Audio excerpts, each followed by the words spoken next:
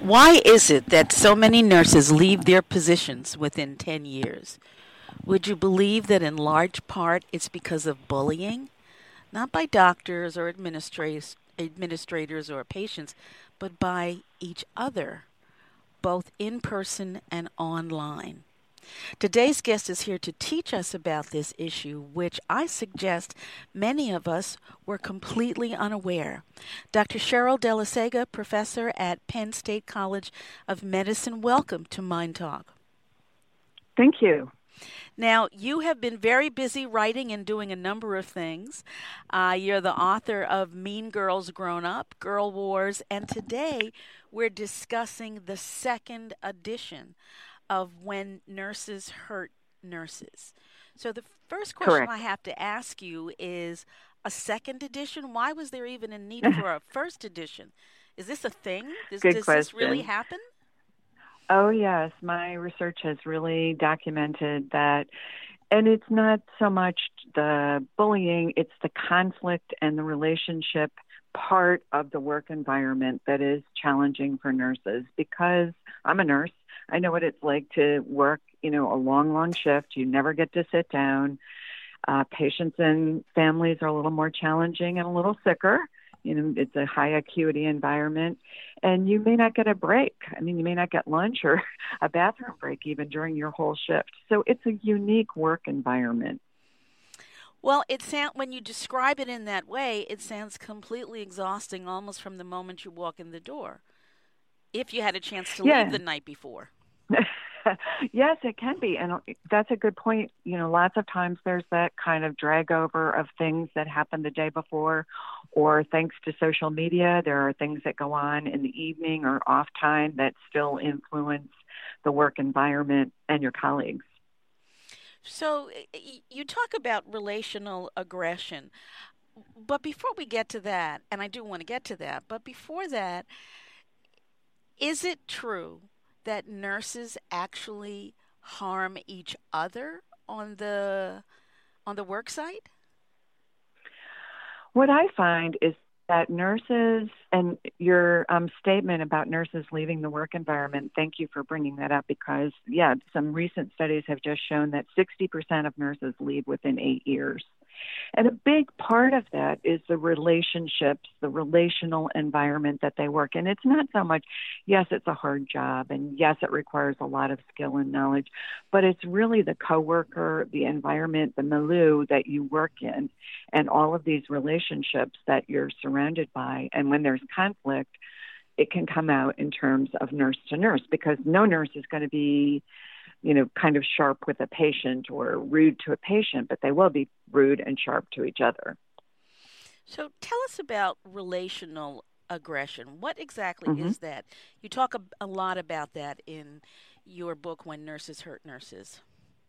I do, and it's also not unique to nurses. I've done a lot of work looking at corporate and girls and women in other environments, but it's really this set of behaviors, and that's the important part about it. Behaviors can be changed, but it's this set of behaviors where you use a relationship to hurt another person. So it's putting them down in front of a group. It's inviting others out and not including one or two people. It's not helping someone. I hear that from nurses a lot, like there'll be a group of people that help each other with work and they exclude the new person or the person that they don't like. They won't help with their work even though they could. They're available. It's kind of that gossip, and now more and more through social media, it's like these snarky texts or pictures or whatever ends up in Instagram or Facebook or wherever it might travel that kind of put down another person in this relational way. It's not pushing, it's not shoving, it's not hitting. It's all of these emotional kinds of things that nurses and women seem to use more often than physical violence. That's So, where men come in, the physical violence. okay. So that sounds like emotional abuse. Would you call it It can that? be. Okay. It can be. Yep. So, in the workplace, if there are, let's say, two nurses working on a shift and one of them just continually makes sort of snide comments about the other nurse, either professionally or personally, is that an example of what you're talking about? That's a perfect example. And it can be something like putting that other nurse down in front of a patient. It can be putting the nurse down in front of colleagues. It can be just one-on-one, like, oh, you're just not measuring up. A new nurse tends to get a lot of it because a new nurse comes in and he or she can be unsure of themselves and kind of never really had a lot of experience with actual patient care because a lot of it is simulated now in training. And so they're uncertain, and kind of a more mature nurse might say, well, I learned by fire. I had people do these same behaviors to me. I'm actually helping toughen them up. And that leads to the dynamic. But it also sounds that in reality, it can have the effect of really leaving that nurse feeling smaller and smaller and smaller. Yep. And wanting to leave. So we know from exit interviews, if a nurse leaves before they complete orientation, it's almost always because of relationships. And before they even complete orientation, that's pretty early on in their career. Well, it's a couple of months that we do orientation now. There's like an orientation period that lasts 2 or 3 months generally, yeah. It still sounds like a short amount of time. Yeah.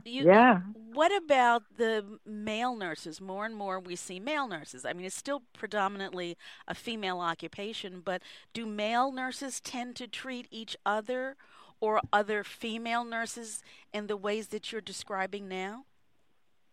That's one of my future research questions because I think it's about 8% still of male nurses, or of nurses are male, but it's becoming increasingly attractive as a profession to men and especially second careers, women too. But we haven't really looked. I know I've heard a lot, and it's in one of my other books about men being treated like you're the man, go help lift the patient, or from patients not wanting a male to take care of them, or kind of that stereotypical.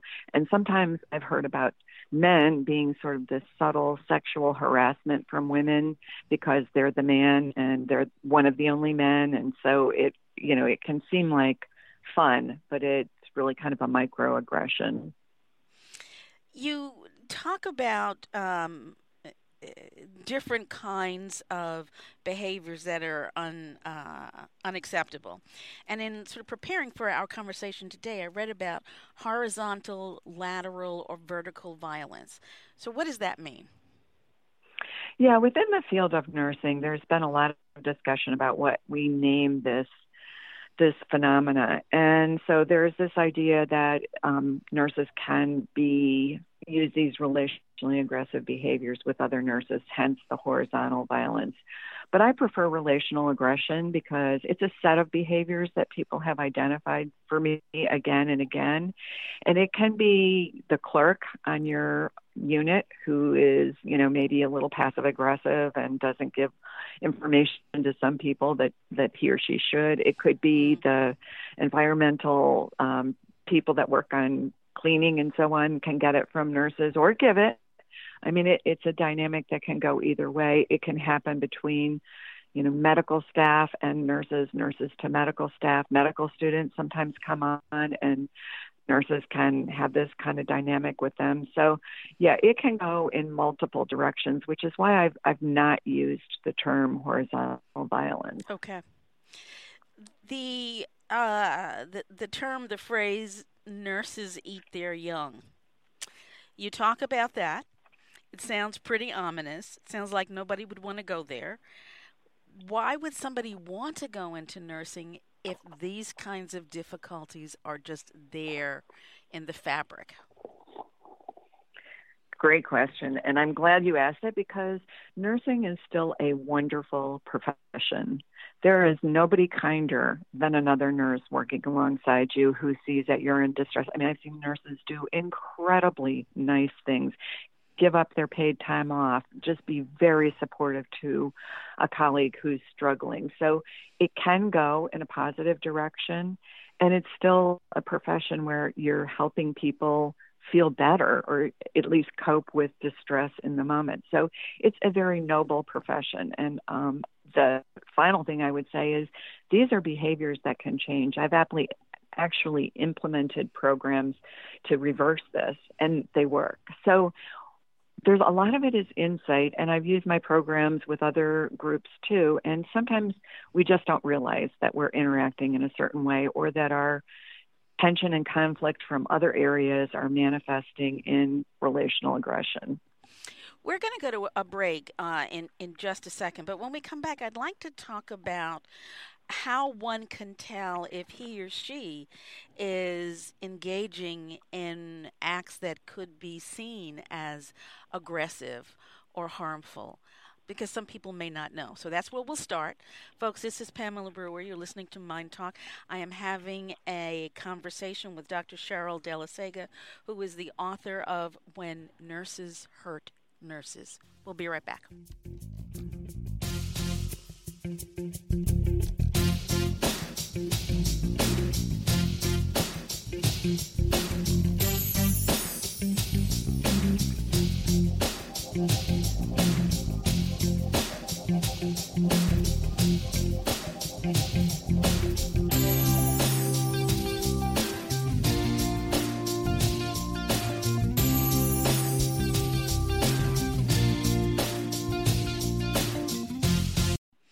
Dr. Dellasega, for those listening who perhaps may be nurses themselves or considering going into a related field, how can one tell if he or she is engaging in behavior that's really unobjectionable, that is objectionable, and harmful? Sure. I think that is the issue, right? Often we don't know, because I think very few people are intentionally cruel. So in my books, I have a lot of resources, like little assessments you can do of yourself, and, questions you can ask. And I think it's, taking a hard look at yourself. Sometimes it's looking at your past and looking at the relationships you've had and the hurtful experiences you've had. Sometimes we react in a hurtful way because we've been hurt in the past. So before someone can launch it against us again in the present, we do it. So the first thing to do is to just kind of look over the relationships and the quality of the relationships. Are you one person that in all domains of life, really has trouble connecting with other women, hasn't had women friends, hasn't been satisfied with the quality of your female friends? It can even go all the way back to middle school and high school years, when this whole kind of way of interacting gets set up in a person's mind and you don't know any other way. As we're talking about the ways in which nurses hurt other nurses, from the outside looking in, I could certainly imagine somebody listening really being angry that this happens, because they come in contact with nurses. We all do. And sort of wondering, well, what's going to happen to me? But the more you talk about the ways in which it can show up, and sometimes the lack of awareness that your fact, are showing up in that way, it almost sounds like there's a need for a great deal of compassion as one tries to tackle these issues. I believe so, yeah, because I don't think it's intentional. Granted, there are some pathologies where it is, but I think it's this perfect storm of a very challenging workplace that's getting increasingly challenged. Now we have nurses who work 12 hours, which means you're really working 14 hours till you get there, do your 12 hours, wrap up, do a report, and get home. So ask yourself, if I ask myself this, could I really be giving, on a busy day, like just be on for 14 hours and be pleasant to other people and be constantly taking care of people, never lose my cool, go without lunch, go without dinner, go without a bathroom break, go without sitting down? Could I do that and still, maintain my pleasant personality? I don't know. It almost sounds like there's something wrong with the way shifts happen. And I understand that in a medical environment, anything can happen at any time. But if there were even a different look at shifts, even if you had a forced, if you will, break that the hospital could not take away from you, would that help? I think so. I mean, there are a lot of hospitals that do have mandatory breaks, okay, but I bet you or I know I would, if there's a crisis I'm not going to leave and go get myself lunch if one of my patients is tanking and needs constant observation and there's nobody else to cover for me. Yeah, that's true. So we're exploring creative alternatives to get nurses, kind of like a mini break or just a mindfulness moment. And those kinds of things do help. But the shift work thing was designed for hospital administrators because now we have 7 a.m. to 7 p.m., 7 p.m. to 7 a.m. And it's fewer nurses, and just, it was not designed with the well-being of nurses in mind. Lots of nurses say they like it because they get more days off, but the studies have shown that you never recover from the fatigue of the previous shift, and that just by the most medication errors are made at the end of those long shifts, many days in a row. Which makes a lot of sense. You talk about PTED. Now, many of us know about PTSD, but what is PTED? Well, that would be, so think of a very emotionally distressive event in your life, and you do suffer. Like, it only takes one thing. And so many nurses have something very emotional that happens to them that stays with them throughout their career. What I find in talking to individual nurses, and I've heard so many stories, is that a nurse begins to question, and I'm going to say her because most nurses are female, begins to question their ability as a nurse, question their, whether I'm a worthwhile nurse, whether I do a good job here, I'm putting all this effort into it. And I have somebody, lash out at me who's my colleague, like maybe I'm just not that very, very good, and maybe I'm in the wrong career. So I call that a post-traumatic emotional disorder because it never leaves you. It imprints in your mind. And there it sits often for years. It can. Yeah. Not always. Yeah. You talk about cyber relationship aggression. I think that for many people, the idea of cyber aggression, they connect that with with mean children being mean to each other. It certainly can be connected to an adult stalker really trying to be harmful towards somebody. Does it have a different look when you're talking about nurses? Well, I think in the hospital environment, yes, definitely. Like, because you're paging people, you're texting people, you're using social media to connect in a professional way. But then there's this whole thing of, like, I've had nurse managers ask me, like, should we have a policy that nurses can't use Facebook on their work time? Because maybe they're, communicating with, somebody, a friend or whatever, and getting emotional support, or maybe it's a slow day and they want to use Facebook. Should they be allowed?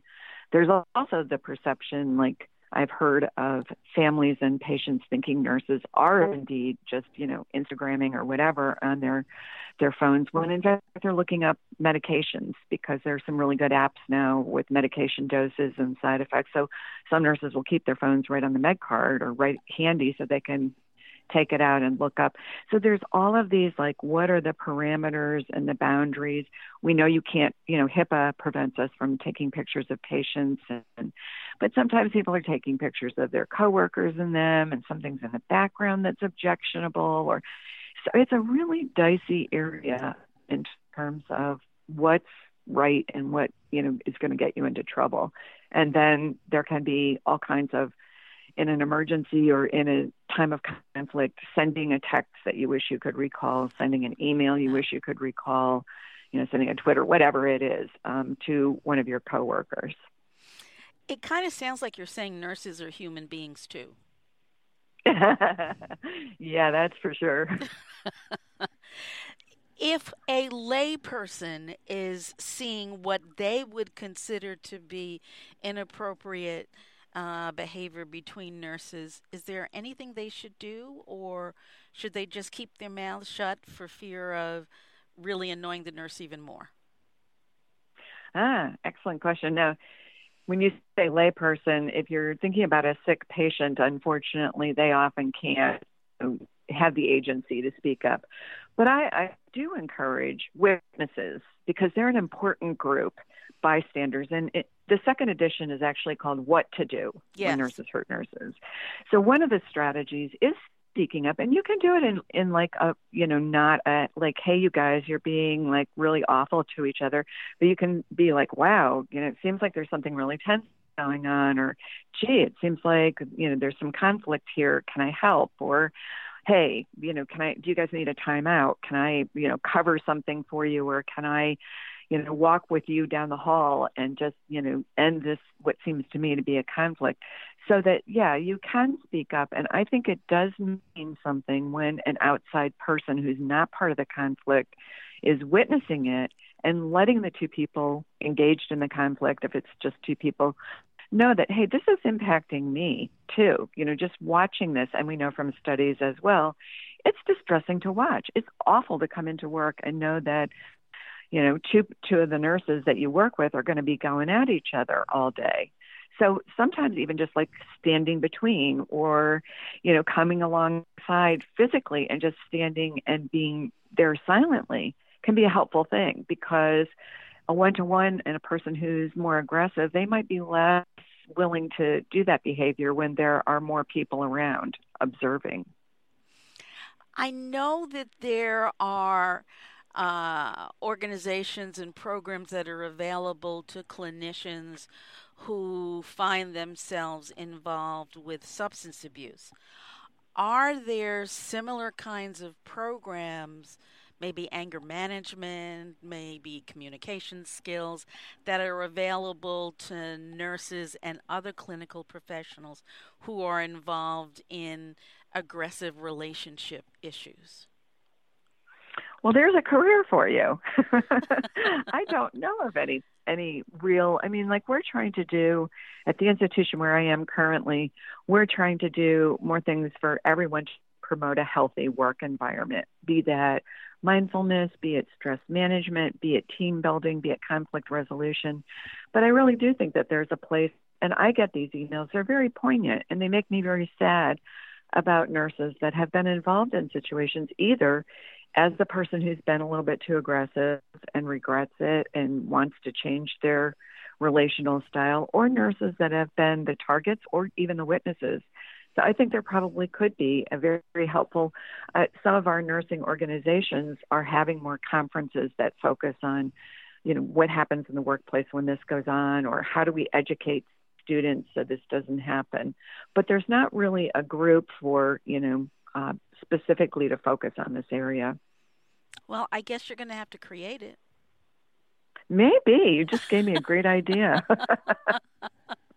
We're going to take a break, but when we come back, we will return. My name is Pamela Brewer, and I'm having a conversation with Dr. Cheryl Dellasega, who is the author of many things, including her most recent book, the second edition, What to Do When Nurses Hurt Nurses. We'll be right back.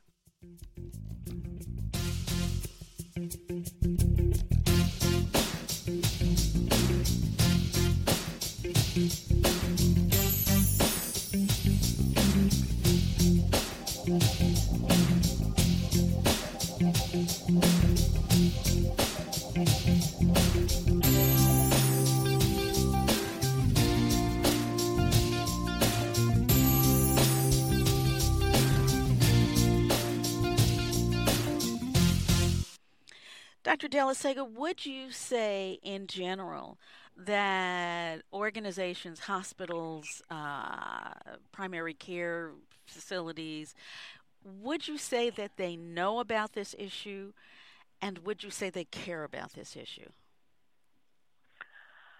More and more they know and they care, because I forget the latest figure, but replacing a nurse like who's gone partway through orientation and left, or even an experienced nurse, we're talking, many, like 24,000 upward dollars to replace that nurse.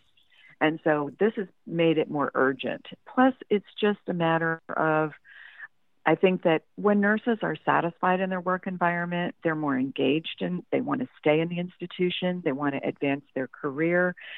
We don't know if they provide better patient care, but it seems sort of logical that if all of those things are in place, you're going to be free to focus on your patients and doing the best for them that you can, instead of having to deal with all of this other flack in the environment.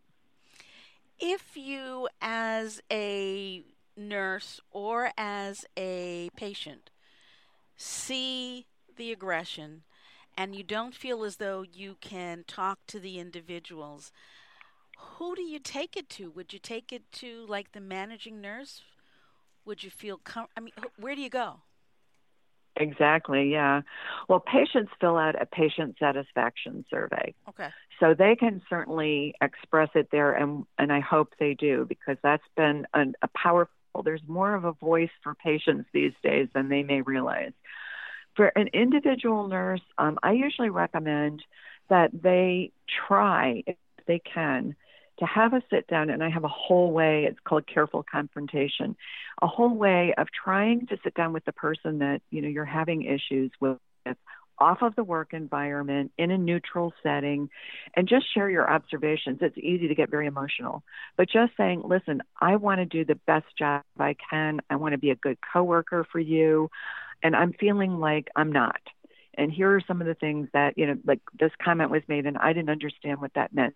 So can you just tell me, is that your perception too? And get a conversation going. And that would be the first place to start. Sometimes there are nurses that are just not going to change and they're known to be difficult. And then you need to go to your nurse manager and have a conversation much like the careful conversation. Like, this isn't about she doesn't like me, or this isn't about she upset me emotionally. This is about, I want to do the best job I can, and I'm getting this feedback, so I need to know from you, is it legitimate feedback? Are there things I need to change? Or do we need to look at kind of the whole work environment and having a better team dynamic?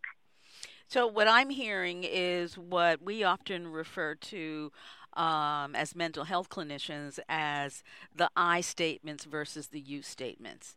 It's a lot easier to Yes, hear, and it's a exactly. lot more productive. Exactly. And actually, I think it better gets at what's really going on, at least for one of the parties, if not all of the parties. Definitely. And there's just a power to being heard and to voicing these things rather than, being miserable because you're on the receiving end of it and you don't know why and you're starting to doubt yourself. Dr. Dellasega, where can someone go to find out more about the work and the research that you're doing? Yeah, just Google me. The only problem is you have to get my name right. Dellasega. Sometimes it's a hard last name. But yeah, if you Google me, I have several different, like I have my work website and my personal website, and pretty much everything is on there, including contact information. Terrific. I failed to mention that you are also a professor at Penn State College of Medicine. Is that correct? Yes. Yes, you can get to me through Penn State as well. So it sounds like I'm hoping that you're taking some of your own advice and getting good rest, because you sound really busy. Yeah, this has been a busy time. Well, thank you so much for taking some time to spend it with the Mind Talk audience. I very much appreciate what you're doing and the time you've given us today. Well, thank you for inviting me. It has been my pleasure. And folks, thank you for joining us today on this edition of Mind Talk. Mind Talk is brought to you as an educational public service. It is not intended to replace any work that you may choose to do with a medical, mental health, or other professional.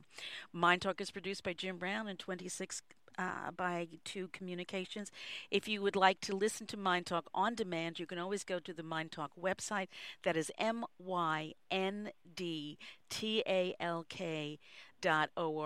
You can email me at Pamela, Pamela, at MindTalk. I'll spell that for you again, MyNDTALK.org. It's available 24/7. You can listen to any number of the Mind Talk conversations. And remember always, folks, if it's unacceptable, then it's unacceptable. You take care.